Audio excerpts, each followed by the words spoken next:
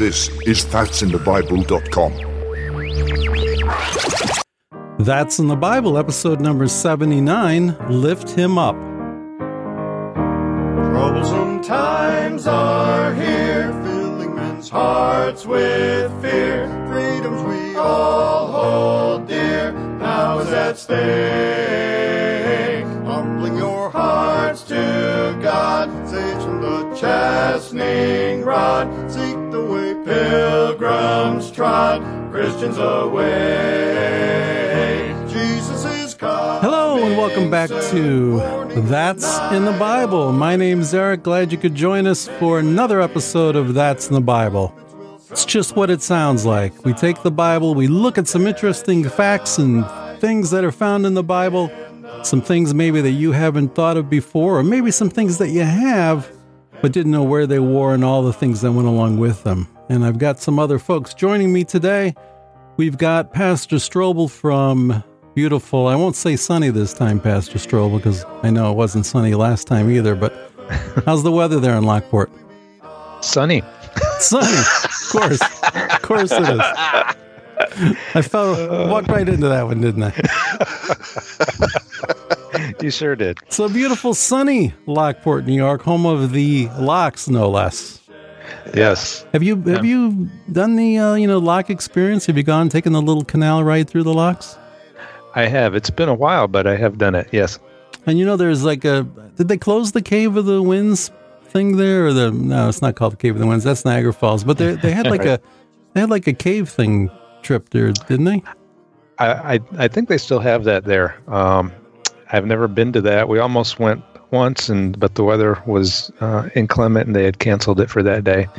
And actually, they just down there by the canal installed a zip line that goes over that. So They do that all in conjunction with it as well. Wow. Now, I experienced those caves when I was 16, I think. Of course, at the time, there was no official trip there. Matter of fact, they had it sealed up, walled up, and of course, at the time, I wasn't saved, but we decided, let's explore this. And we, like fools of 16, we bought these, rafts, these rubber rafts. And we said, well, what are we going to use to see? Well, we're going to use flares.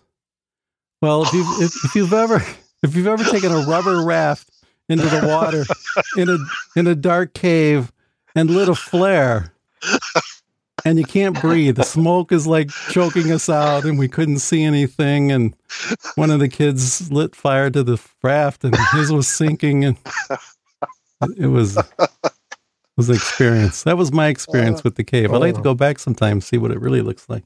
It's amazing I'm even here. Yeah, I know. Yeah, really.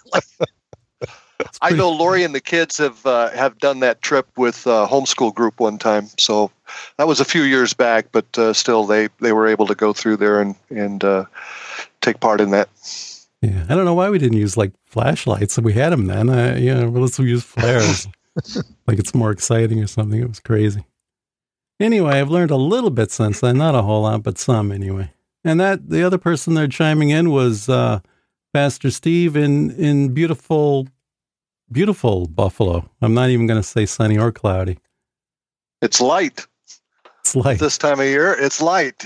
One of the times before, told you it was dark. Now it's light. And looking out in my backyard and seeing some deer and so forth, and enjoying this time of year, even though it was cold. But I like when the sun shines. Yeah, we had sun here today too in the Finger Lakes, and man, but it was cold. The wind, we've had unbelievable wind lately. So you could step outside. I stepped outside to fill my car up with gas and almost froze my ears off. It was cold. And let's see, speaking of cold, we've got from the Arctic Alaska, Matthew.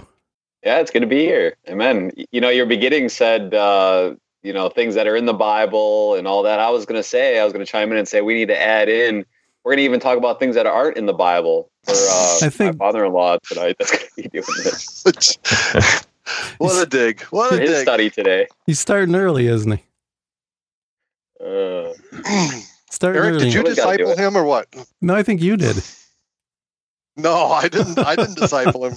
Well, that may be the problem. He might need to be discipled. That's probably it. I have been undiscipled. So how's it? Is it dark, light? What's going on there? I lose track of what it's supposed to be there now at this time of year. No, it's light. We're getting to the point now where it's going to be light 24/7. So it's, I think the sun goes down. I can't remember now. I think around 9:30, 10 o'clock at night. And, but even after that, it's still light out. So we're getting close to where around midnight, it's still going to be light. And then, again, all the way, for over a month, it's going to be, just 24/7 light. So we're starting to get used to that. Jacob, our 1.5-year-old son, he's not very tired anymore at 9:30 at night, which is an issue because he doesn't know it's that late. It doesn't look like it's that late out. So. I think he heard you call his name. I know, he hears me. Yeah. He's outside the door. He just woke up from his nap. So you must get a lot of work done then. Isn't there a scripture reference, something along the lines of we have to work while it's still light before the night or something? I know. And, I could be wrathful longer, let not the sun go down upon your wrath. So I can even I see you've thought this through. I have. All right. Well, speaking of thinking it through, we also have our token scientist of the group, Dr. Joel Brown. Hello. Dr. Joel. Thanks for having me. Can't believe you came back for more. Hey, I look forward to it. Glad you could join us again. And as we discovered last episode, you are a scientist that specializes in the field of genetics. That's right. Yeah. Now, does that mean that Matthew should have blue eyes if I have blue eyes? So that's not a bad guess. But apparently it's not a good one. It's not guaranteed. Okay. Well, he does have blue eyes, so. Oh, okay. Just checking. So, how's the field of science? Did you have a tough day at the lab, or what's going on? Oh, it's always a constantly changing field. I think that's one of the interesting things and exciting things about being in science is every day is different. You're never really doing the same thing 2 days in a row. Mm-hmm. So there's always something new and interesting to study. But it's also a lot of small steps to make progress. So you don't see a lot of progress in 1 day or 1 week even. A lot of times it takes months to make some meaningful progress on a project. Hey, I can relate to that. And I'm not a scientist. So now I picture you in the lab with like a white coat and a lot of beakers and things bubbling. Is that accurate or no? I should probably say that that's exactly what we look like, just in case there's any health inspectors listening or but yeah, in reality we only put those on when there's pictures to be taken in the lab. promo shots. It's all a front. I knew it. Steve's going to start quoting from 1 Timothy chapter 6. Now, in reality, though, there are plenty of test tubes and beakers lying around, so you can be at peace that that's not a complete farce. Okay. Now, again, when I think about, because you have a PhD now, so I think about a person of your standing and state that you kind of get it from both sides, don't you? Because the scientists community, probably there's a fair amount of them that aren't Bible-believing Christians and might look upon you as, what?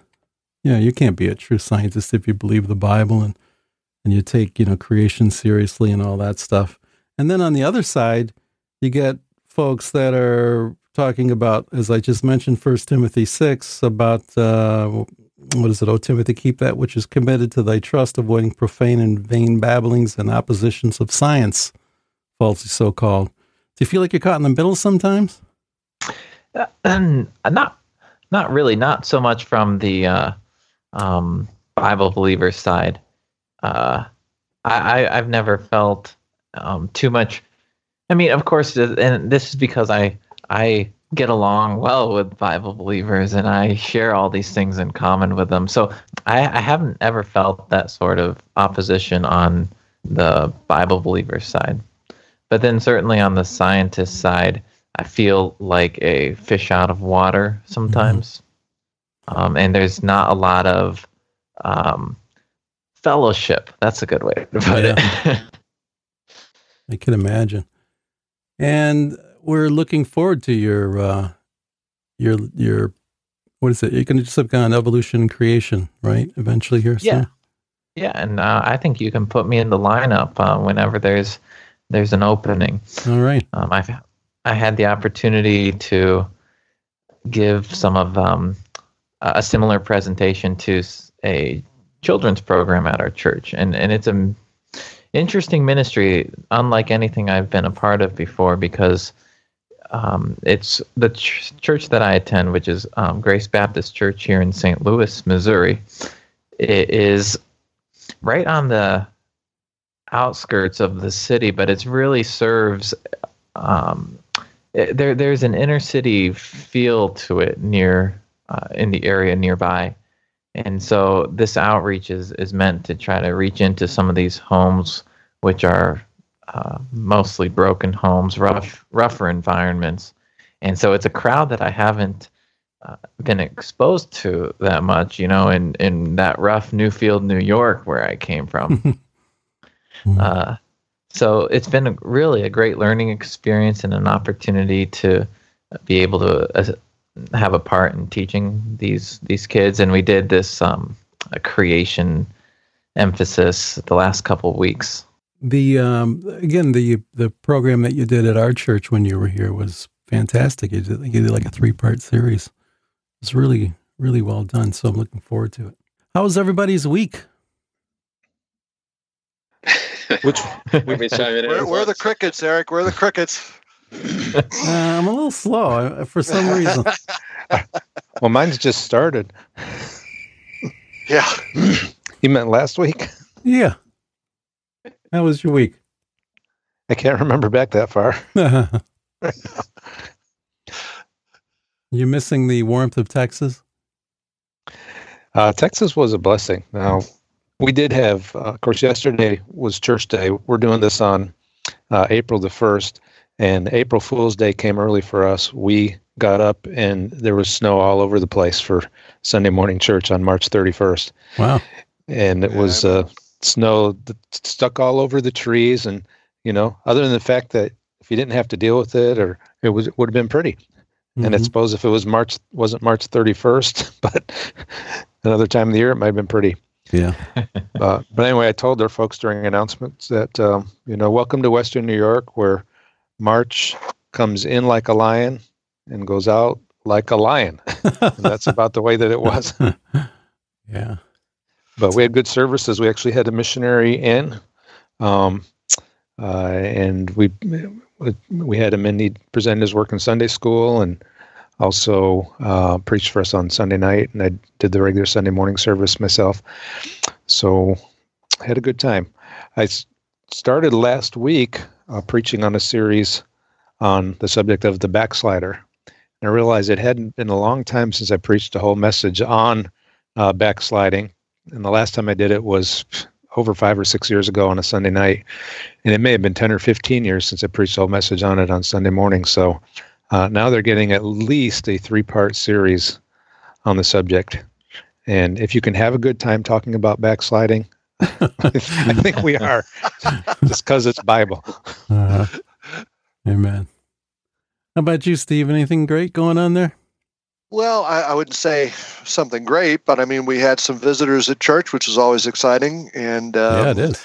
I had some extended family, I guess you could say. One of my son's wife's parents were in from Upper Michigan, and had good fellowship with them, had dinner with them, and Jason and Hannah on Friday. And, it's just one of those things, we've kind of known each other just really on a cursory basis. We went up and saw them during the wedding. I think they passed through one time, and they might have sat in a service a few years ago. And that's all the contact we really had with them. And then on Friday, we sat down at the table, had dinner, and then Hannah's dad and I sat at the table and just started talking. And then everybody else gathered around, and we probably talked for about a good 3 hours or so. And I know this is a terrible word, but shared our testimonies with each other, and just things that are going on. Talked some Bible, and it was like, I had known them for years and years and years, just to be able to have a comfortable conversation with them. And that was a real blessing, having them there at church on Sunday and Sunday morning, Sunday night. They're on their way now, going down to Augusta, not for the golf tournament, but they're going down to see one of their other children that's in that area. And so it's just been a real blessing to be able to minister the Word of God and have a place to serve the Lord. Some people would be really discouraged that it's a small ministry, and we've been here for a number of years, and it hasn't grown greatly, but in our eyes, it has. I mean, from what we started with to what we have now, it's a blessing. So we just look forward to each week trying to minister the Word of God and seeing what we can do to get people to come to church. I'm really looking forward to retirement, where I can go out on the streets and just meet people one-on-one and deal with them, as much as they'll allow me. There in the community itself, and hopefully we'll be able to grow even more. So I enjoy serving the Lord and talking to people about what He's done for me. So praise the Lord. Amen. Amen. Now, Bob, Matt, and Joel, how was your week? Yeah, it's been good. We just had baptismal service last night at church, and so here in the village we don't have a lot of room in our church, so we have a baptistry that you can set up, put the liner in, and everything. It's a lot of work, but it's a blessing. We had a teenager, a young kid from King's Kids. They both got saved. They got baptized, and then also one of the girls that was in King's Kids, our kids ministry, then she got old enough to go in the teen class, and she's been real faithful in teen class. Her mother now is coming to church, and she got baptized, and she got saved back. The other missionaries that are out here, they knew her back when she was in, Sunday school many years ago. So it was a blessing to see that. And so that's been really good. And last Sunday we had, not this last Sunday, but the Sunday before that, I've been praying for this girl named Ella to get saved. And one of our teenagers has been inviting her, and finally she got saved. And it was just a blessing. I can't remember if I mentioned this last time we had the podcast, but just been really on my heart. Just, sometimes you can go months without seeing somebody get saved, and this doesn't seem like anybody's really getting the gist of it, especially when they're lost. But it was neat. I was preaching on having peace and the peace of God and all that from Romans chapter 5, verses 3-4 and all that. And I said, if you're not saved, you don't have any peace. You don't have the peace that passeth all understanding. And, I was talking about how you're condemned already without Jesus Christ. You're under the wrath of God. And every time I would say those things, I'd kind of glance over at her, and she'd put her head down. And for months now, she's really been, dealt with. You could definitely tell. And so finally, this last Sunday, she, raised her hand and said that again. I mean, she's always raises her hand when I give the invitation, that she doesn't know where she's going to go when she dies. And then finally this last Sunday, I said, okay, now if you want to get saved, every head bowed, every eye closed, if you want to get saved right now, lift up your hand, stating that you want to, go and get saved. And so she lifted her hand, looked right up at me, and I said, okay, go right now, and so that was a blessing. So she got saved. I mean, that's a huge, not to get into too much details with things going on here in the village, but the Eskimos here are mainly Episcopal. The Episcopal Church has been here for a long, long time. And that's pretty much Roman Catholicism, just a shoot off of that. And so they believe in works and all that. And so it's just a testimony to the missionaries that have been here for 23 years, going on. Actually, it's almost 25 years now. This next year, that most of the people in the village, especially teenagers, they see the Baptist churches have been here forever, and that's a testimony to their faithfulness. But anyway, Ella's mother and grandmother absolutely hate us.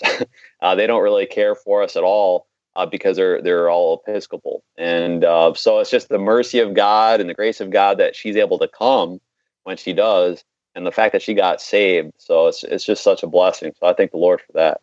Amen. Amen. How about you, Joel? How was your week? Well, it was it was a good week. I feel like in a lot of ways, it was an important week in our lives. We made some important decisions as far as what we're going to be doing while we're here in St. Louis. I can't quite divulge them all right now, but it was. I think it's going to be. They needed to be made. Let's just put it that way. And so that that was a big step, I think, in our lives, and we are. I should give just a little background on what we do here in St. Louis. So I'm married. I have 5 children, from 8, or not quite 8. Our oldest is almost 8, and my wife homeschools them all. So this is a big part of our lives, raising the family, and then participating in our local church here in St. Louis. One of the interesting things, this is not spiritual. It's just something I've never experienced until I moved here. Our church is right along the Mississippi River. And so yesterday we were driving to church, and that river is almost up to the road. Wow. It is amazing how high that river rises this time of year. Our church in the flood of 93 was completely surrounded by water. They had it sandbagged, and it sounded like it was quite an ordeal. And we were surprised how high the water was getting nearby the church yesterday. So we don't deal with blizzards, we deal with flooding. And I got to say, and I don't know if I mentioned it last time, but Joel attended, and his family attended the church that I attend, and you guys are sorely missed. Everybody wishes you would return. And, well, the feeling is mutual. I mean, I still tell people I feel like New York is still kind of home, but we haven't adjusted completely to St. Louis yet. Mm-hmm. I mean, thank God for a good church. That makes a big difference. We've made some fantastic friends and just some good folks in this church. It's a small work, but real good people there, and that's been extremely helpful. But it's not. It still isn't, Bible Baptist Fellowship back up in Alpine, New York. So, amen. All right. Well, Steve, I read the show notes to your study today, and I'm really looking forward to it. Well, amen. I hope everybody else is. I'm sure they are, and Matt especially. Oh, yeah. I'm looking for what that's not in the Bible. That's what I'm looking for. My antagonist. Everybody needs one, right? Yeah, I've got a good one. All right. Well, let's go ahead and get started if you're ready, Steve. I'm ready. All right, here we go.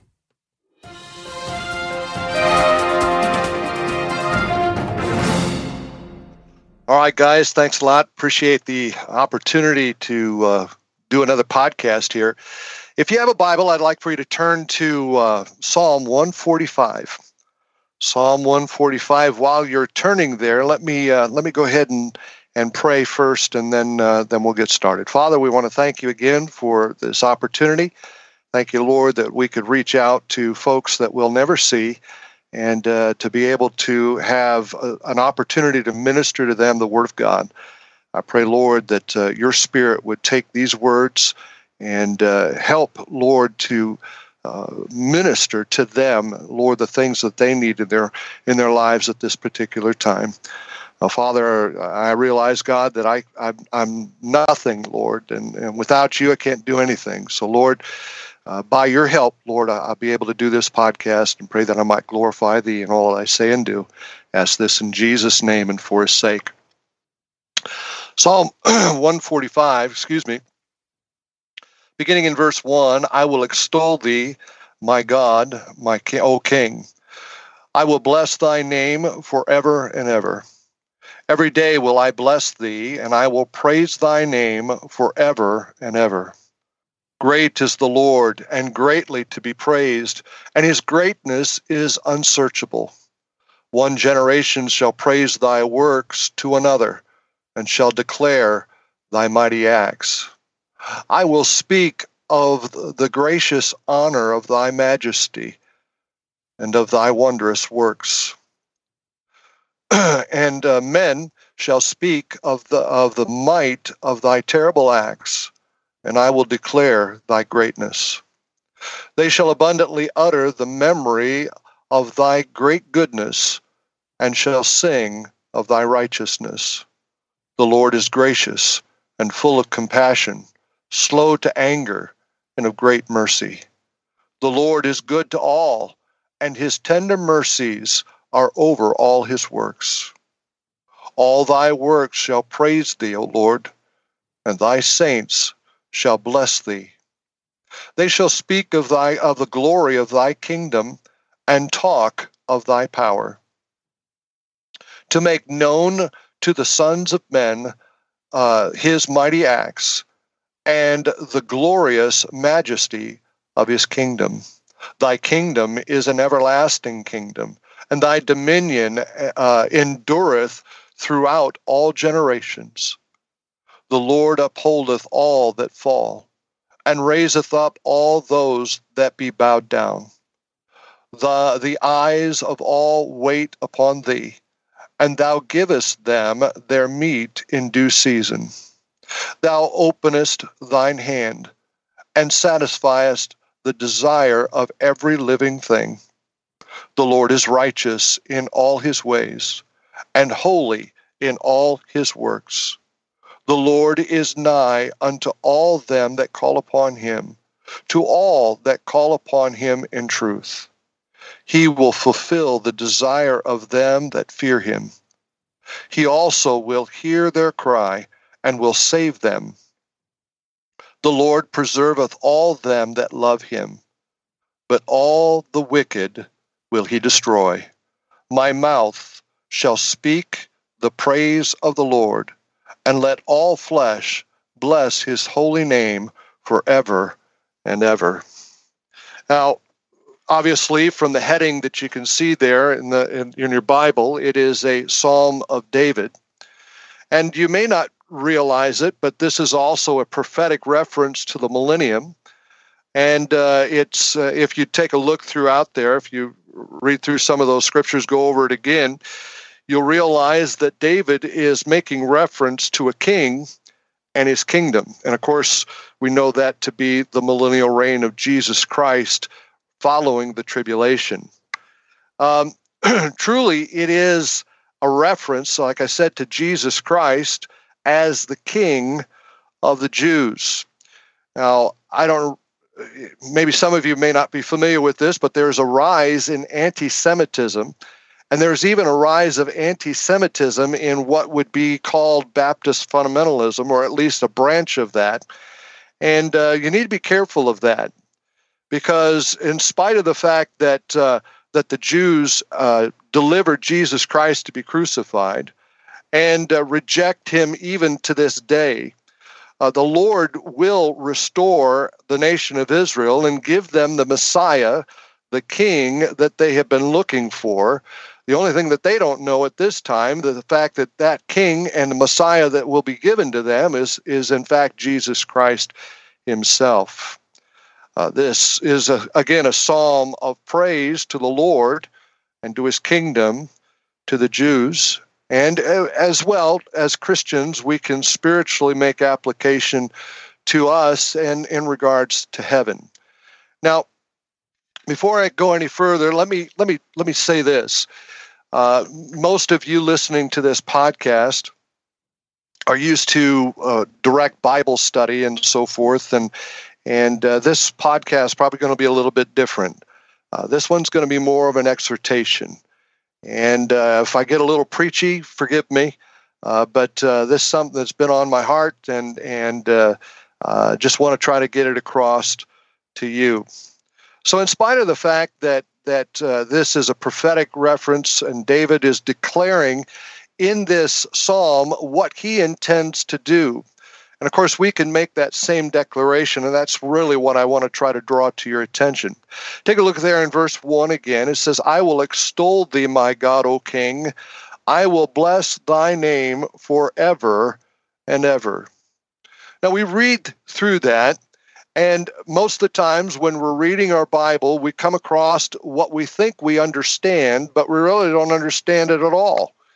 That word extol. Most people, if you ask them to give you a definition of that word extol, will not be able to tell you exactly what that means. They know it means something that is in regards to praise, but they really don't understand it fully. If you were to take a look at that and find out what that definition for the word extol is, it means praise enthusiastically. Praise enthusiastically. Now, I don't know if you get around in churches much, but you really don't see a whole lot of churches praising God enthusiastically in their services. But yet that's what David's talking about. He says, I will extol thee, my God, O King.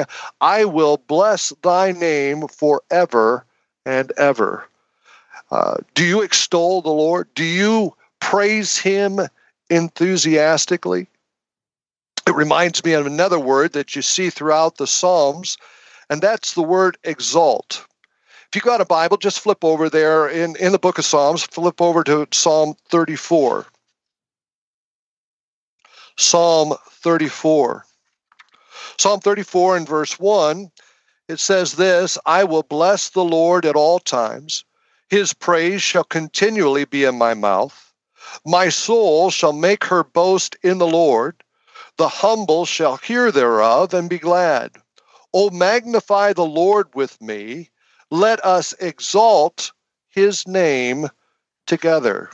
I hear David is trying to include you and I as in an attempt to worship God and exalt his name together. That word exalt, we probably have a little bit better of understanding of what that's a reference to. But in case you're not familiar with it, exalt means to praise or regard highly. Sorry about that. Praise or regard highly, to raise to a higher rank or position. In Psalm 118, verse 28, it says, Thou art my God, and I will praise thee. Thou art my God, and I will exalt thee. Now, to exalt, if we could, kind of get an idea of what that would be basically be to lift him up for the world to see, so that attention is drawn to him and not to us. It is pointing people to Jesus Christ. This is somewhat of a rude example or illustration of that. Speaking, Matthew, talking about baptizing some folks up there in Alaska, there in Point Hope. Years and years ago, I was baptizing some folks in the church I was attending at the time. And like most baptistries, if you look behind the pulpit, there is this kind of a window thing. Most of the time they have curtains. Sometimes they have curtains there. Sometimes they leave that window open and they have a mural painted there of some water scene and so forth. But it's framed in like a window. And so I was standing there and I was baptizing a number of people. And then a young boy came down into the baptistry. And because of his height, now he wasn't underwater there going into the pool, but because of the window frame that was there, nobody could see him in the congregation. So just as a point, I picked him up under his arms and I lifted him up and I put him up there in the center of that window frame so that the whole congregation could see who was being baptized at that particular time. And that's kind of the point. It's in a sense spiritually taking Jesus Christ and lifting him up and declaring him and showing him and pointing him to the world so that they can see him. It is a way to show him off to the world, to brag a little bit about Jesus. You know, that I guess you could say that's putting it in the vernacular, to brag about Jesus. Now, I don't know if you get around much, but you realize that most Christians today are pointing people to their church. They've got this church that they go to, and they're pointing people to, we've got this marvelous church, we've got this marvelous church building. There's a place down in Pensacola, Florida, who has, and I found out the price of it, it was a $200,000 chandelier that was in their church. It's one of the focal points, one of the things that grabs somebody's attention when they go into that, and they think, my, what a wonderful place. You know, you have all these basilicas and different ornate churches, you know, and they're inviting people. I've heard Roman Catholic people here trying to invite other Roman Catholics from another church because of the beauty of theirs, and they try to use that as a selling point to get people to come to their Catholic church because of the ornateness and decor of the church. Some people are inviting people to come to their church because of their preacher. Oh, we've got this great preacher. Oh, he puts it down so that you could really understand what he's talking about. He can really connect with people. Some people are gravitating and trying to get people to come to their church because of their programs and their activities. You know, they brag about their youth group. You know, they've got this huge youth group and they're really excited.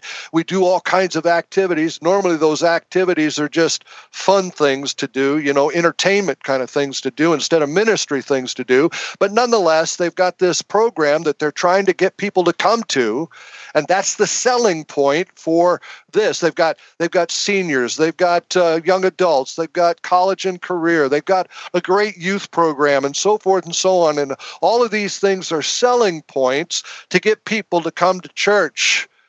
But I think they're missing the point. They may be using Jesus as a prop, but they're trying to get people in by other means. And the Bible says we're supposed to lift him up, extol Jesus Christ, exalt him. You know, you look through your Bible and you see that John the Baptist lifted up Jesus Christ. There was a time that Jesus Christ came near the Jordan River where John was baptizing, and I'm not going to say it as loud as I do sometimes, but he said, "Behold the Lamb of God." Why, John? Why are we supposed to look on him? Because he taketh away the sin of the world. He taketh away the sins of the world. Oh, that's pretty important. We ought to lift up Jesus Christ. You know, John the Baptist said of himself, he said, "He must increase, but I must decrease." You see, John the Baptist had the right idea. He's wanting to lift up Jesus Christ before those that were there in his attendance so that they would see him, see Jesus Christ. Peter lifted him up. Go to Acts chapter 3. Acts chapter 3. Acts chapter 3, beginning in verse 1. Now Peter and John went up together into the temple at the hour of prayer, being about the 9th hour. And a certain man, lame from his mother's womb, was carried, whom they laid daily at the gate of the temple, which is called Beautiful, to ask alms of them that entered into the temple. Who, seeing Peter and John about to go into the temple, asked an alms.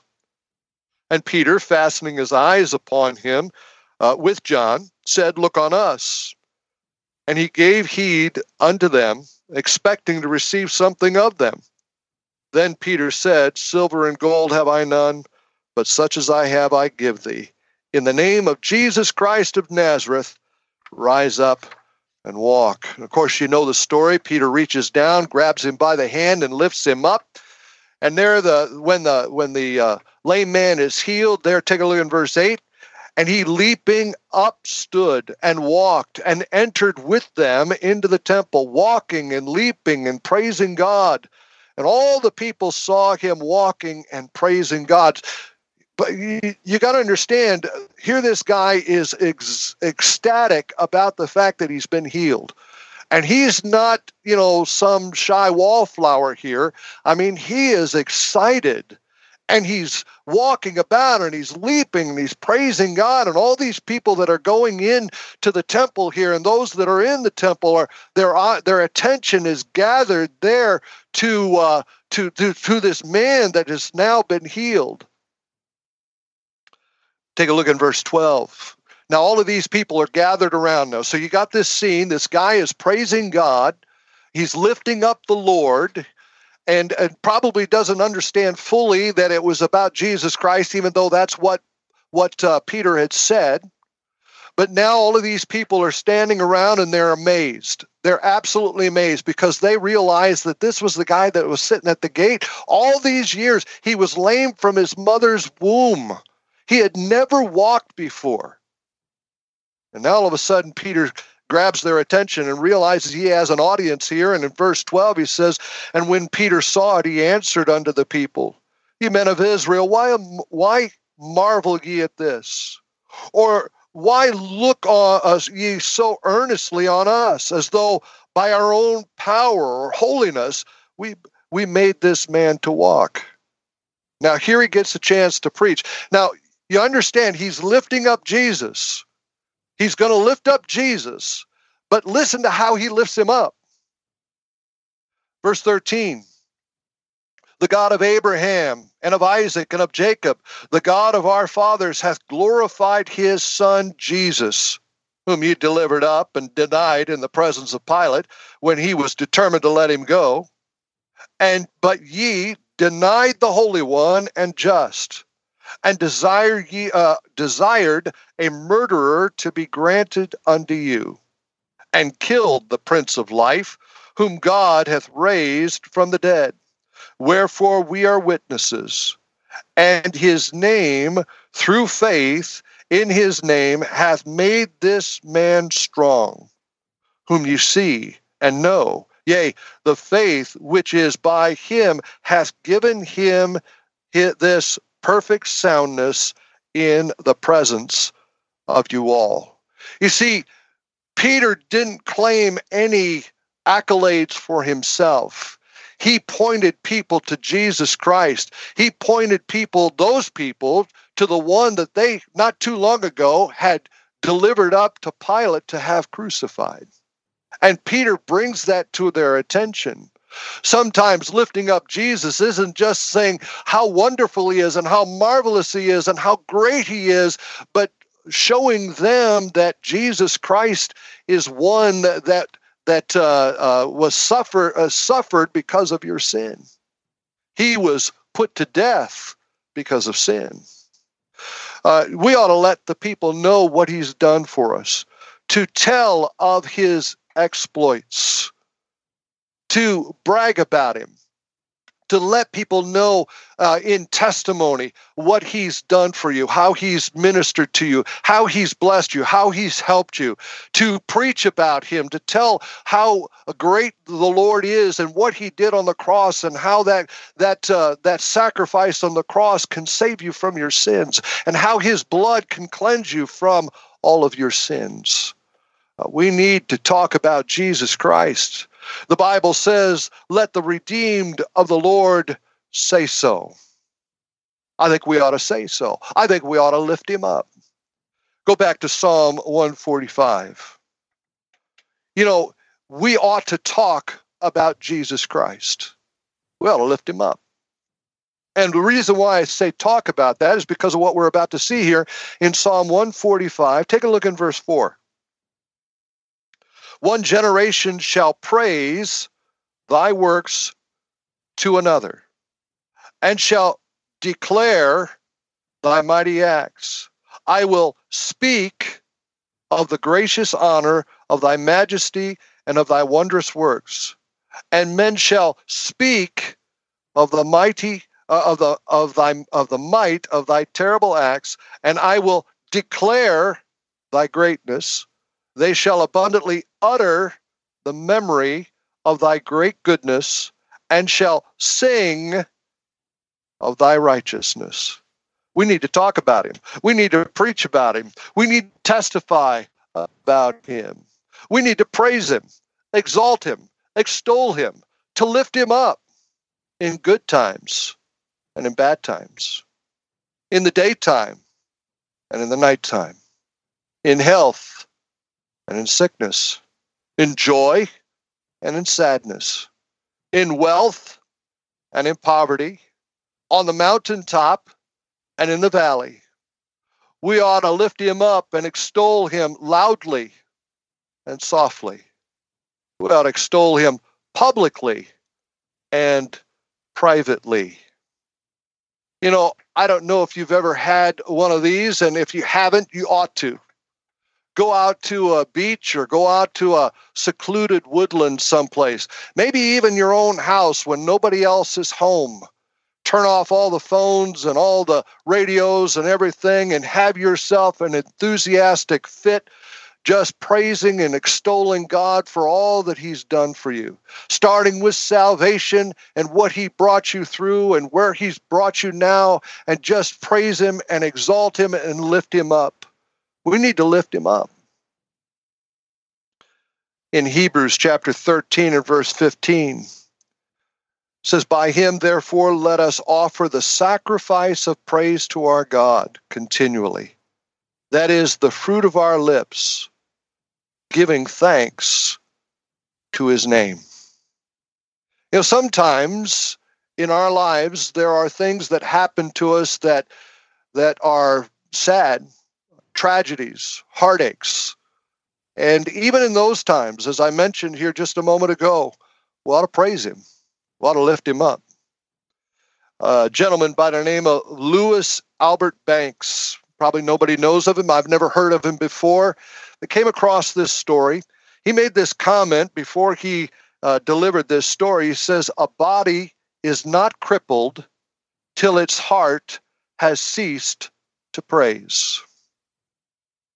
With that statement, he went on to give this story. He said an elderly Christian man was a fine singer who had learned that he had cancer of the tongue and surgery was required. He went to the hospital and got himself all prepped and so forth, and he's there with the doctor, and he's asking the doctor one last time. He says, are you sure I'll never sing again? The doctor didn't say anything out loud. He just shook his head with the negative, no, you're not going to be able to sing again. And then this elderly man asked if he could do something that was a little bit strange and out of order, if you will. He said, could I sit up for a minute? So he sat up. The doctor gave him leave, and he sat up. He says something to this effect. He says, and now you tell me that I can never sing again. I have one song that will be my last. It will be of gratitude and praise to God. And it was a song by Isaac Watts. And the song went something like this. It says, I will praise my Maker while I've breath. And when my voice is lost in death, praise shall employ my nobler power. My days of praise shall ne'er be past, while life and thought and being last, or immortality endures. I don't know, that's kind of a sad thing. That kind of hits me home. I like to sing for the Lord, and thinking about losing something, the ability to be able to sing for him would be a tremendous tragedy for me. And I hope and pray by the grace of God that should something like that ever happen, that I would be able to praise God even at that. Something personal that happened here just a couple of days ago. We've had a Sheltie that we had for 17 years. She's been ailing for the last couple of years, and off and on I would talk about, mention to the family, mention to my wife. I said, we're going to have to put her down.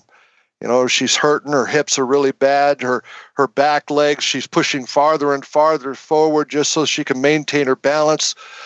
And it finally came to the point she can't hear anymore, and she's not eating well, and you could just see the signs, but her heart was still good, and she still had the desire to please, even though she couldn't move around very well. And so I put it off, and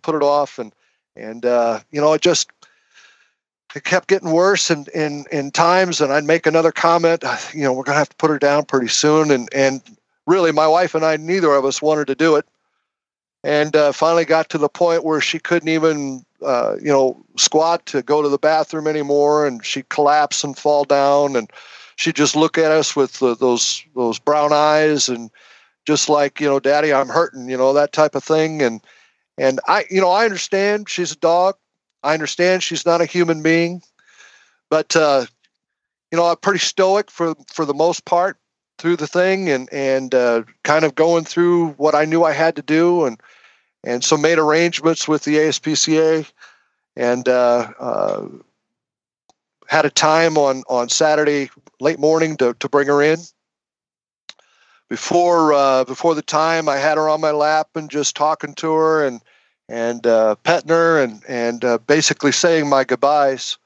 All the time, still stoic, and so went to the place and had to go in first to make all the arrangements, financial arrangements and so forth. And they called for someone to come up to the waiting room, and went back out to the car and gathered her up in my arms. My wife and I went into the waiting room, and the ladies were there to it's kind of funny. They kind of put the back of their hand up to Pixie while she was in my arms, and wanted to, find out if she was going to bite her or something, I guess. I don't know.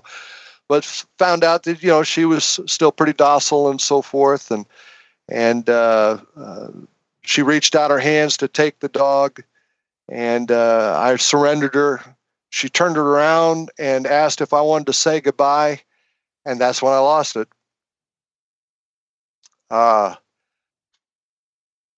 Told the lady, I said I'd already said my goodbyes, and it just turned around and just walked out the door.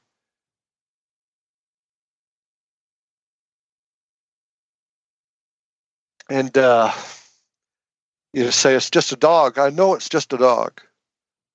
But in the hours after that, my wife and I were just remembering all the joy. Whew, wow, I wasn't expecting this.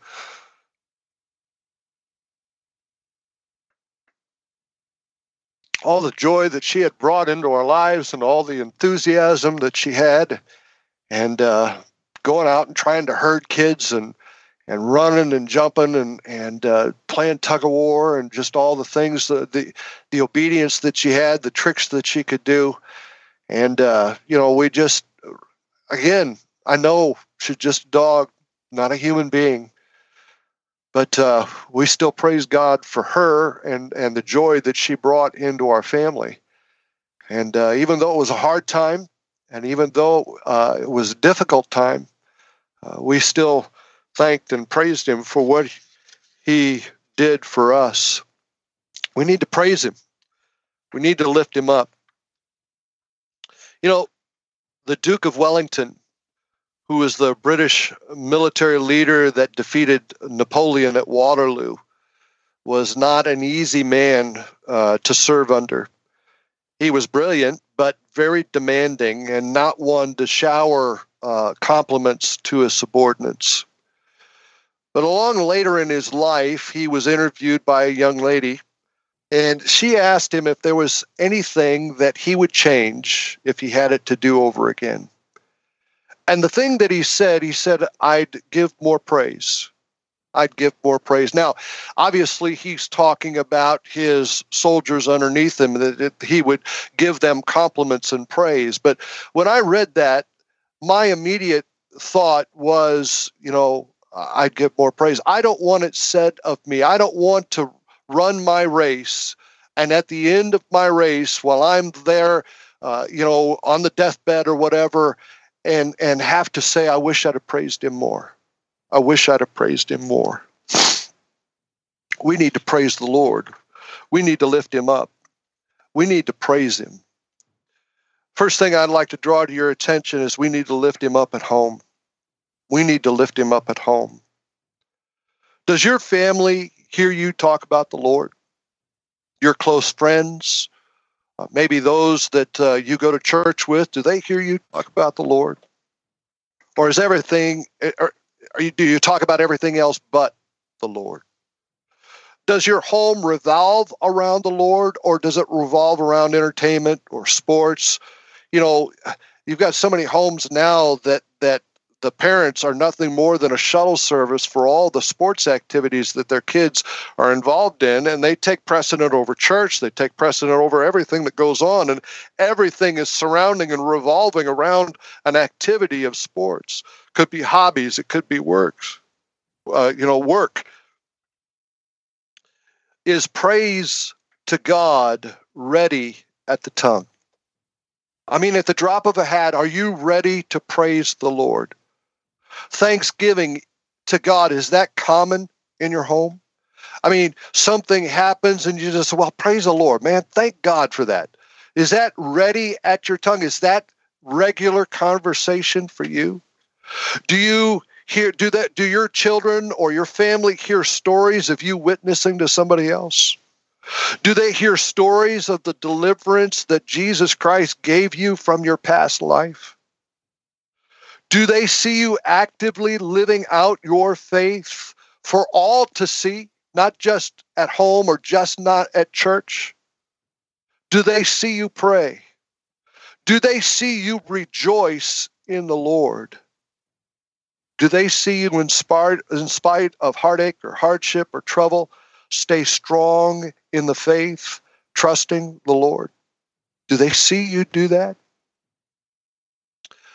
Take your Bible and go to Deuteronomy. Deuteronomy chapter 4. Deuteronomy chapter 4.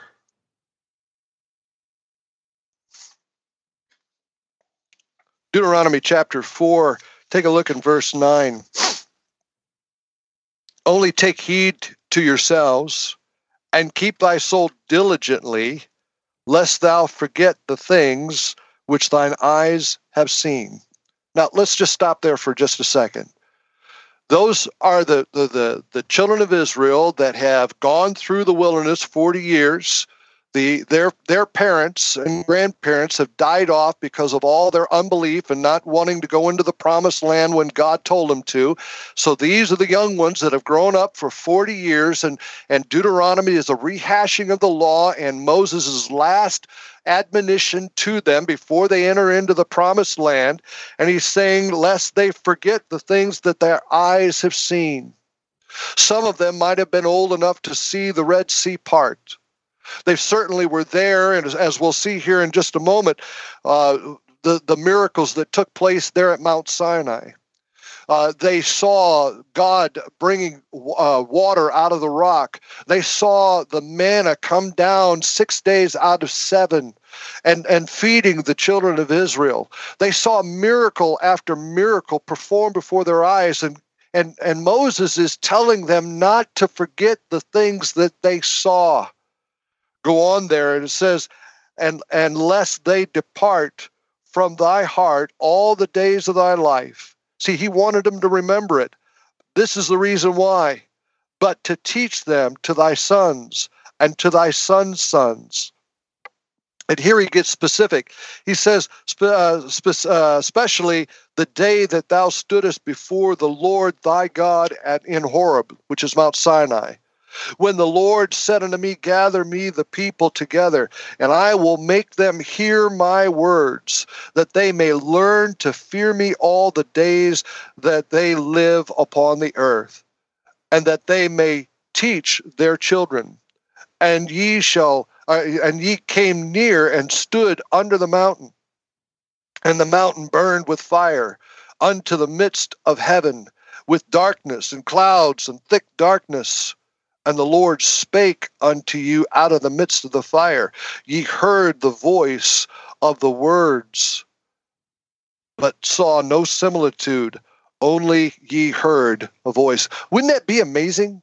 I mean, I don't know about you, but I think about that and hearing God speak from heaven out of the sky and hearing him give them the 10 Commandments.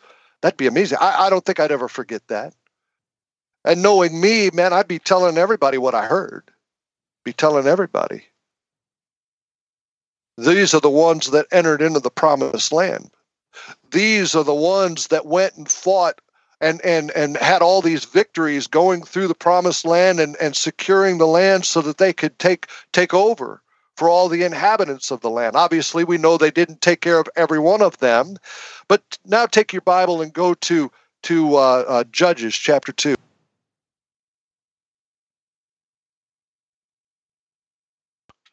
Judges chapter 2. Take a look in there in verse 7. And the people served the Lord all the days of Joshua, and all the days of the elders that outlived Joshua, who had seen all, notice that, seen all the great works of the Lord, and that he did that he did for Israel. And Joshua the son of Nun, the servant of the Lord, died being 110 years old. And they buried him in the border of his inheritance in Timnath-Heres, in the mount of Ephraim, on the north side of the hill Gaash. And also all that generation were gathered unto their fathers, and there arose another generation after them which knew not the Lord, nor yet the works which he had done for Israel. And the children of Israel did evil in the sight of the Lord and served Balaam. Now, you realize that that generation that followed those that came out of the wilderness into the promised land were the ones that turned to Balaam. One generation. And you know why that is? Because those people that came out of the wilderness did not declare, like they were told to in Deuteronomy, to tell what they had seen to their children and to their grandchildren. They failed to do that. Take a look back in Psalm 145. Psalm 145. And you'll see that same thing is mentioned here in that psalm. Psalm 145, take a look in verse 4. One generation shall praise thy works to another, and shall declare thy mighty acts.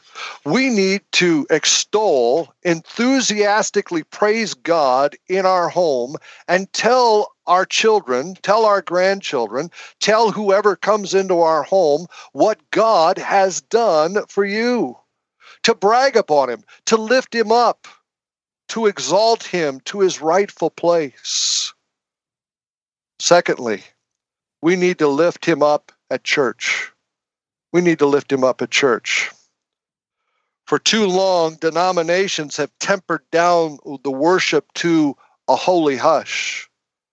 Their favorite verse in this regard is found in Habakkuk chapter 2 and verse 20. It says, but the Lord is in his holy temple. Let all the earth keep silence before him. And they use that one verse. There are so many churches you go in and you have to whisper when you go in because you're afraid that you might disturb the holiness of the place. Of course, it's not the holiness of the place. The God that we're to worship and respect is you bring in with you. It's not the building. But nonetheless, they have ignored all the passages which encourage us to use our voice enthusiastically to praise and to extol our God. Baptists, with few exceptions around the country, have lost their shout, their enthusiasm for God, and their enthusiasm for worship. And you think about that, no wonder the young people aren't interested in church anymore. No wonder once they get out of the parents' house, rarely do they come back to church. In church, you find worship without participation. I've been to churches where people there are just observing. I've gone to some of those mega churches just to observe myself, but just to see what it's like. And you know what? They're all watching the huge screens that are above the pulpit area, the platform, and they're watching. And they're watching the praise team sing for them, and they're watching the preacher up there on the thing, and they've got the scriptures up there on the wall for his PowerPoint presentation. They don't even look down at their Bibles in their lap, and they're just observing. They're not even really participating. They're singing with no passion or with no heart. The words of the hymns mean nothing to them anymore. They're not engaged in what the hymn writer is trying to get across, so that you can, by virtue of what he's written, be able with your own heart to offer up those lyrics to God as if they were your own. There's preaching with no agreement. People are not responding to what is being preached. Now, there might be some people that, with a negative tone, are not agreeing with what's going on, and I've had that happen from time to time down at City Mission and so forth, which is kind of interesting. But you realize that if there's something that you agree with, there's nothing wrong with announcing that agreement. That's what amen is saying, I agree with what you said. So be it. And Baptist churches around the country have been lulled into this slumber to where they're just listening and just letting it bounce off, and there's no agreement to what's being said at all. There's no amen. It seems as though, and I can't say this for everybody, but it seems as though people are sitting in the pews listening to the sermon and giving the preacher a grade on how they did, an A, B, C, D, or F grade. And some of them, when you're looking at them from the pulpit and you're looking at some people are just enduring it. And then there's others that criticize it. They find fault. Well, he said Elijah instead of Elisha, and he should have understood what he was saying. And they're just finding every little nitpicky thing that they can find fault with, instead of engaging in what he's trying to say and get across, so that you can make application to yourself, so that you can be the Christian that God wants you to be. There's attendance with no preparation and no heat. What I mean by that is that there's no prayer before people come. There's no getting a hold of God and saying, God, I need something from you today. God, I need something. God, fill that preacher with what he needs to say so that I can get something from you. There's no fervency in the prayer. There's no engagement at all in worship today in our churches. And then you hear people say, well, I just don't get anything out of church. I don't think I'm going to go anymore. Well, because they're not putting anything into it. Nothing in, nothing out. The devil has prepped this generation so that they will be ambivalent to church. Doesn't mean anything to them. Now, what I mean by that is, how is a preacher to compete with video games, those shoot-'em-up video games, where they're seeing the blood, body parts flying all over, and they come to church and they hear a guy preach, and, there's no comparison. How does a preacher compete with chase scenes and murders that take place and shoot-'em-ups and adultery and all of that stuff going on TV and movies? And how do they compete with the thrill of sporting events and so forth? And yet there are some churches that are trying to compete with that.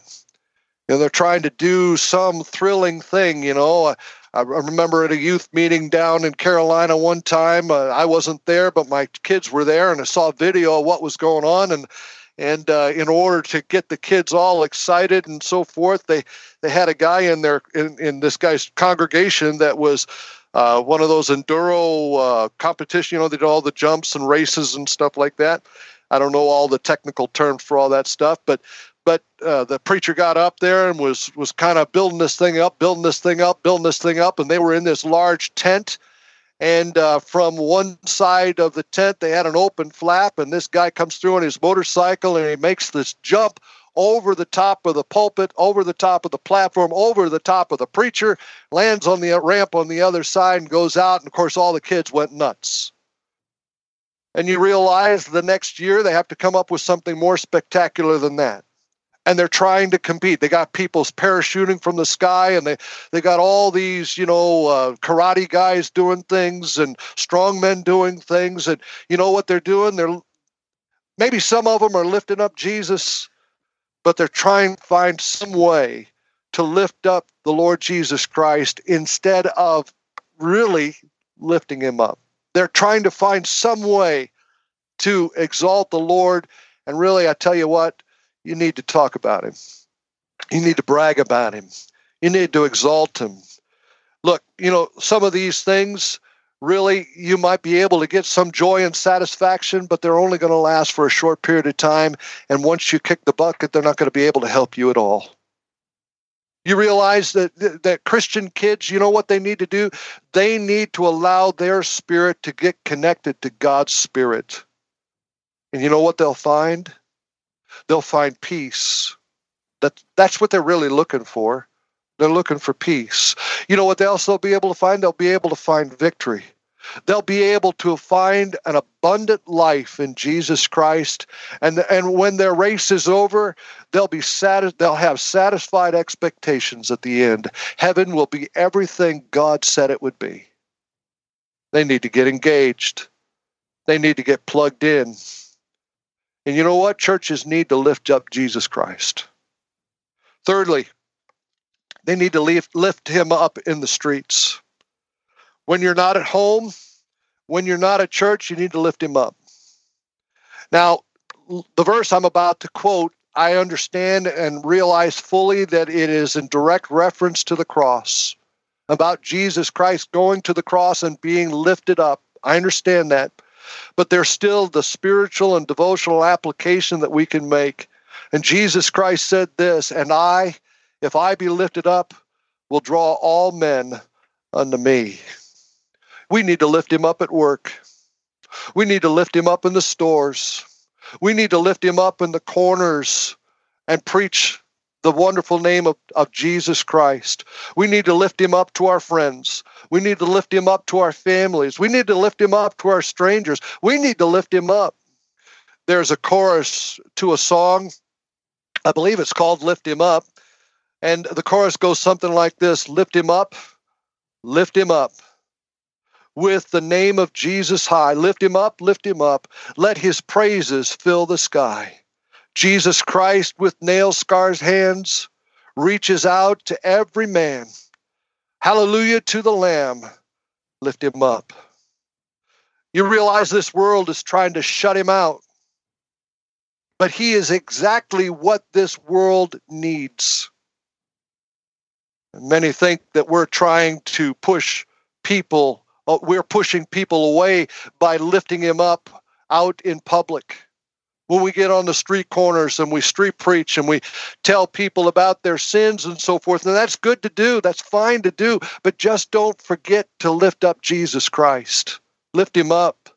But there are people that think that we're pushing people away, that we're driving people away, and that we're not drawing men. But the Bible says we need to extol him. We need to lift him up. Take your Bible and turn to Psalm 40. Psalm 40. Psalm 40. Take a look at verse 9. I have preached righteousness in the great congregation. Lo, I have not refrained my lips, O Lord, thou knowest. I have not hid thy righteousness within my heart. I have declared thy faithfulness and thy salvation. I have not concealed thy loving kindness and thy truth from the great congregation. You know what, folks? We need to lift him up. We need to lift him up at home. We need to lift him up at church.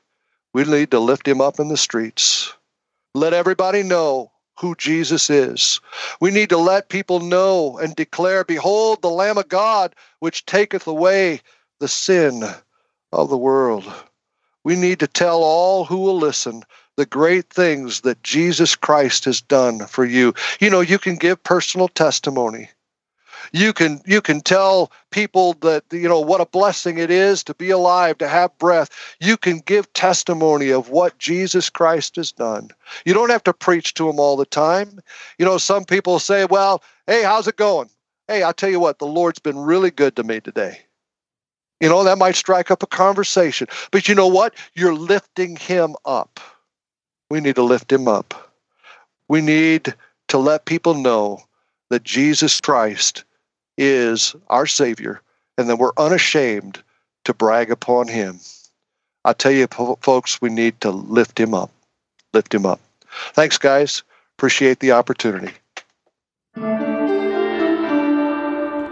Amen. Amen, Steve. Thanks for bringing that. And boy, I certainly could use that Amen. admonition too. Amen. What do you guys think? Well, you know, I just want to jump in and say the part that immediately jumped out to me was that verse 4 when you read it about one generation shall praise thy works to another. And especially in light of where I'm at in life, I grew up in a pastor's home, and it was a very good upbringing, great parents, loving parents, good examples for me.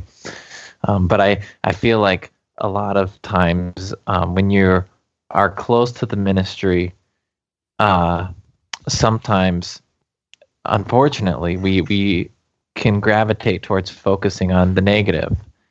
And I fear that a lot of times kids that grow up in ministry homes, they sometimes they hear more of that than what you talked about. So it's just a fantastic reminder for myself with kids at home to really practice what we preach and to be lifting God up in just our everyday lives around the house. Amen. Amen. And I know, Steve, you've talked about this before, and I think I learned it from you. You know, people say to you, greet you, you know, hey, what's up? And you know, you used to say heaven. You know, are you going? yeah. What's new? The new birth. You know, there's all kinds of little things, little lines, right? You can throw out to people, and absolutely. And even if they ignore it, they've heard it. You know. Oh yeah. Well, some of them get mad. I get guys at work, you know, when they'll say, "What's up, Steve?" And I'll go, "Heaven," and you go, and they go, "Oh, I did it again." Like they don't want to ask me the question, but they're so ingrained in asking. You know, they ask everybody, "Hey, what's going on?" Yeah. It's funny. That's good stuff, though. Amen. I mean, I just want to say amen to that message as well. And there's so much to go off on with it. But one of the parts in there he talked about, you know, sometime you ought to get alone with the Lord and just basically worship him and glorify him, shout it out, praise it out. And I have a message I preached where in one of the points there, I say, you know, sometime before you die, you ought to have a glory fit. and there's some people that, no, they never have. And there's some people that have, but they've only done it in church. But the best glory fits are with you and the Lord, I think, just you and him. And I used to sit in on some of our we call them blowouts. They were basically revival meetings we had in Pensacola, and you know, it would get on, and folks would shout. And a lot of times I would just kind of sit there, and I mean, I would soak it in like a sponge, and I wouldn't really get demonstrative or anything, and I'd just enjoy it. But I remember going home after one of those type of services, and that's where I had my glory fit. I was living in a little converted barn, and I just ran around it outside, ran inside, jumped up on my coffee table, and it was solid. I mean, and just had a spell. And I've done that driving in a car. You know, you want to be in the spirit when you do it in the car as well, because there's a lot of dangers out there. But you know, we ought to lift him up, and the reason we ought to lift him up because he's worthy. Amen. David also said in Psalm 18:3, said, I will call upon the Lord who is worthy to be praised. Yes. And he is worthy. And he's acknowledged, that's acknowledged in Revelation 4:11, for example. Thou art worthy, O Lord, to receive glory and honor and power, for thou hast created all things, and for thy pleasure they are and were created. And then you get in the next chapter and you find out that he is lifted up in heaven. As John related to us, saying, and I beheld and I heard the voice of many angels round about the throne and the beasts and the elders, and the number of them was 10,000 times 10,000, and thousands of thousands, saying with a loud voice, Worthy is the Lamb that was slain to receive power and riches and wisdom and strength and honor and glory and blessing. And every creature which is in heaven and on the earth and under the earth, and such as are in the sea, and all that are in them, heard I saying, Blessing and honor and glory and power be unto him that sitteth upon the throne and unto the Lamb forever and ever. Amen. And the four beasts said, Amen. Amen. And the 24 elders fell down and worshipped him that liveth forever and ever. Now that scene begins in heaven, but it's talking about a time when that's going to go on in all the universe. But I just point out as I wrap this up, but they lift him up in heaven, and they worship him out loud in heaven. Yeah. And if you're saved, you yourself are going to get up to heaven one day, and you're going to lift him up when you get there. Yep. You'll extol him. You'll magnify him. You'll do it unashamedly. You won't worry about what anybody else thinks. Your hands will go up in the air, and you'll give the Lord Jesus Christ honor and praise and glory when you get to heaven. So I think you just might as well practice now and get good at it. Yeah, man. Preach it, man. Preach it. Yes. He's just as worthy now as he will be then, right? Amen. So give him the glory. Yes, amen. Amen. You know, you talk about the place that you had your glory for. The first one, I think I remember, I had been saved probably about 3 months, and we had pulled over to Pensacola. I think I've told that story before. And we were there for about a month and a half, and just one little tidbit, about 30 guys that got saved. We had camped out there on the base for a little camp out, you know, and so forth. A bunch of guys were there, and I don't know if I was encouraged, not as a group, we were maybe encouraged to do something similar. And right there on the base, they had the bay that comes in off of the Gulf of Mexico, where all the ships come in. And I remember going out on the beach. I made sure that I looked around real careful both ways and back behind me and everything else to see if there was anybody else around. And what I tried to do is I tried to outshout the surf coming in and just praise God, and we're pacing back and forth, and my arms were flailing and my voice was raised, and I think I gave it a good 15, 20 minutes before my voice gave out, and was satisfied that I had praised God enough. Amen. But it was just one of those things. I tell you, I to be honest with you, I felt clean on the inside after doing something like that. I don't know. I guess that's just the way I felt. I just felt clean, like I had just let God know how thankful I really was for what he had done for me. And it really, really gripped me, and just praise God for it all, and lift him up. Amen. Yeah. Amen. Matthew, you still there? I don't see him. He must have went out and started praising the Lord. He got an early start on it, didn't he? I mean, you're talking about glory fits and those kinds of things. I know that I would say in the last couple of months, Kathy and I are reading the Bible together and going through where we started again in Genesis and Exodus, and we start talking about the Lord, and we it's not so much shouting that sometimes we will start to cry when we think about the things that, the sacrifice that the Lord gave, giving his body, giving himself for us, and dying on the cross, and God the Father turning his back on him. And, so we're not shouting about it, but we're looking at each other, and sometimes I think, boy, we're a couple saps here sitting here crying, but man, if it gets a hold of you, though. Yes. That's good. Amen. I do you find it sad that people, instead of lifting up the Lord, in whatever they're doing, whether they're singing or whatever, but you find that they're trying to be entertainers, and, they may be singing about him, but the message isn't revolved around him. It's like, look at me type of a thing. Yeah. See that? Oh yes, it is sad. I'm reminded of a situation I saw many years ago now. It was at a revival meeting in a church that was at least at one time holding to the old book and the old faith, and I think they were just about the point where they're kind of in transition. And a girl got up to sing, and she could sing, but she's singing the song, and I don't remember what the song was, but I'll never forget, right before she got to this one point in the song, she looked out into the congregation at one of her friends and gave this kind of like this smile, like, here I go.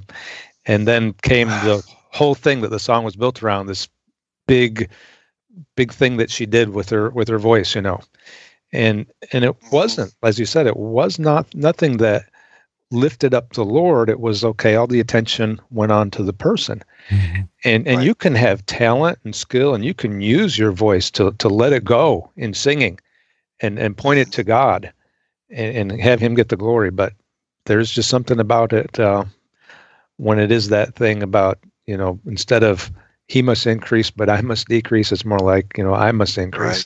Right. Yeah, amen. Yeah, amen. And I haven't had a whole lot of experience with that, but I remember one of the early churches when we moved out here by the Finger Lakes. It was north of Binghamton, and it was a small church, and they had the canned music, and so folks, particularly these girls, would get up with their microphones, and it became something else other than I was used to. It was it almost had like a nightclub-esque kind of quality. Ah, yes. And it was like, oh boy, that just killed the spirit right there. It was It was hard. It was. I mean, I'll drop a name, but that same type of attitude and atmosphere, is what you get with like Jimmy Swaggart. That nightclub soundings. Yeah. And it's all about the voice and the way it's delivered and it's just, I don't know. I personally, my spirit within me, and I believe the Holy Spirit bearing witness, says that ain't it, kid. That ain't it. Amen. And as I said before, man, I've heard some guys that cut loose and give it all they got, and you're enjoying it with them. But when it's all said and done, I mean, you're looking to the Lord. They're pointing you right to heaven. Amen. Yeah. I'm thinking of a guy who's passed away many years ago, and I think Steve might remember his name, but Ray something or other. Does that ring a bell? Ray Hart. Yes, Ray Hart. Exactly. That's what I think about when I think about how he sang. Humble as could be, and just all about lifting up the Lord. Big voice, but yes, it was all about the Lord. Yeah, amen. That's kind of the gist of the message there is that you could use all your wisdom and all your ability to be able to try to reason with somebody, but really the best thing is just lift up Jesus Christ. Just give testimony of what he did for you and what he's able to do, what he did on the cross. Just point people to him. I mean, I know it's kind of, childish, if you will, but if you could think of that little kid in the baptistry and just taking Jesus Christ and just putting him out in front and letting people see him, and let them see that he's the one that they can find the peace and the victory and the solace that they're looking for. So, amen.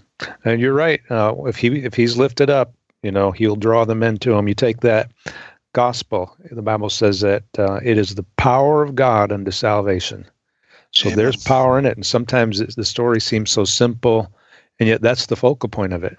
So we turn him loose in the world, and it gives folks the opportunity to see who he is and make an intelligent, informed decision, because they're so inundated by a bunch of other junk 24 hours a day, 7 days a week. We need to try to help give Jesus some equal opportunity. Yeah, man. As my pastor says, everybody's going to believe something. Everybody's going to follow someone. And he said, I'm following the Lord Jesus Christ because there's no one better. Who are you going to follow that's better than him? Yeah. Amen. Amen. Amen. What are you going to believe that, you can believe what? Evolution. You can believe in movie stars. You can believe in rock groups, or you can believe the Bible and the Lord. Take your pick. And without even question, we know the pick that's deserving. Yeah. So he says. I felt like I was going a little long, but I was. Oh, go ahead. I'm sorry. I was just going to say that just to finish up on that. He says that everyone has faith. Don't let anybody tell you that you got to have faith for that. You got to have faith for what you believe too.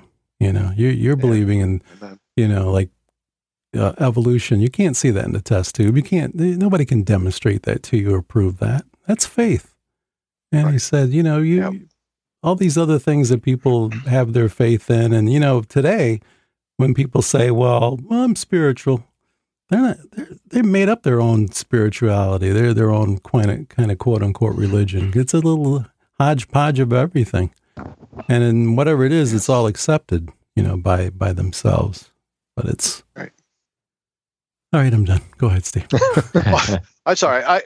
I felt like I was getting a little long, but doing the podcast and stuff, and I know we're still in the podcast. But one of the things I was going to end with was the song by Charles Weigel, "No One Ever Cared for Me Like Jesus," and just a line or two from that. It says, "I would love to tell you what I think of Jesus, since I found in him a friend so strong and true. I would tell you how he changed my life completely. He did something that no other friend could do. No one ever cared for me like Jesus. There's no other friend so kind as he. No one else could take the sin and darkness from me. Oh, how much he cared for me." And of course, there's a couple other verses, but that kind of tells it all. That's all you have to do is just tell him what Jesus Christ did for you, and lift him up. Lift him up. And guess what? He's coming. What? He's coming soon. Yes, he is. Looking forward to that day. Amen. Well, guys, again, thanks for joining us. Thanks for being on the podcast. And you folks that are listening, thanks for listening. Send us an email at that'sinthebible@gmail.com. Let us know that you're out there. And perhaps maybe some other questions or things that you'd like to hear. All right, Lord willing, we'll see you next time.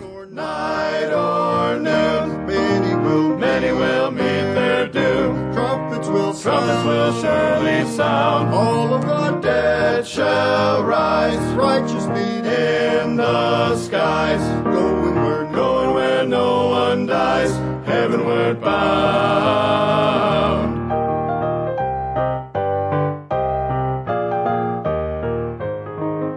Troubles will soon be o'er, happy forevermore, when we meet on that shore, free from all care. Rising up in the sky, telling this world goodbye, homeward we then will fly, glory to share. Jesus is coming soon, morning or night or noon. Many will meet their doom. Trumpets will surely sound. All of the dead shall rise. Righteous meet in the skies. Going where no one dies. Heavenward bound. Jesus is coming soon. Morning or night or noon. Many will meet their doom. Trumpets will surely sound. All of the dead shall rise. Righteous meet in the skies. Going where no one dies. Heavenward bound.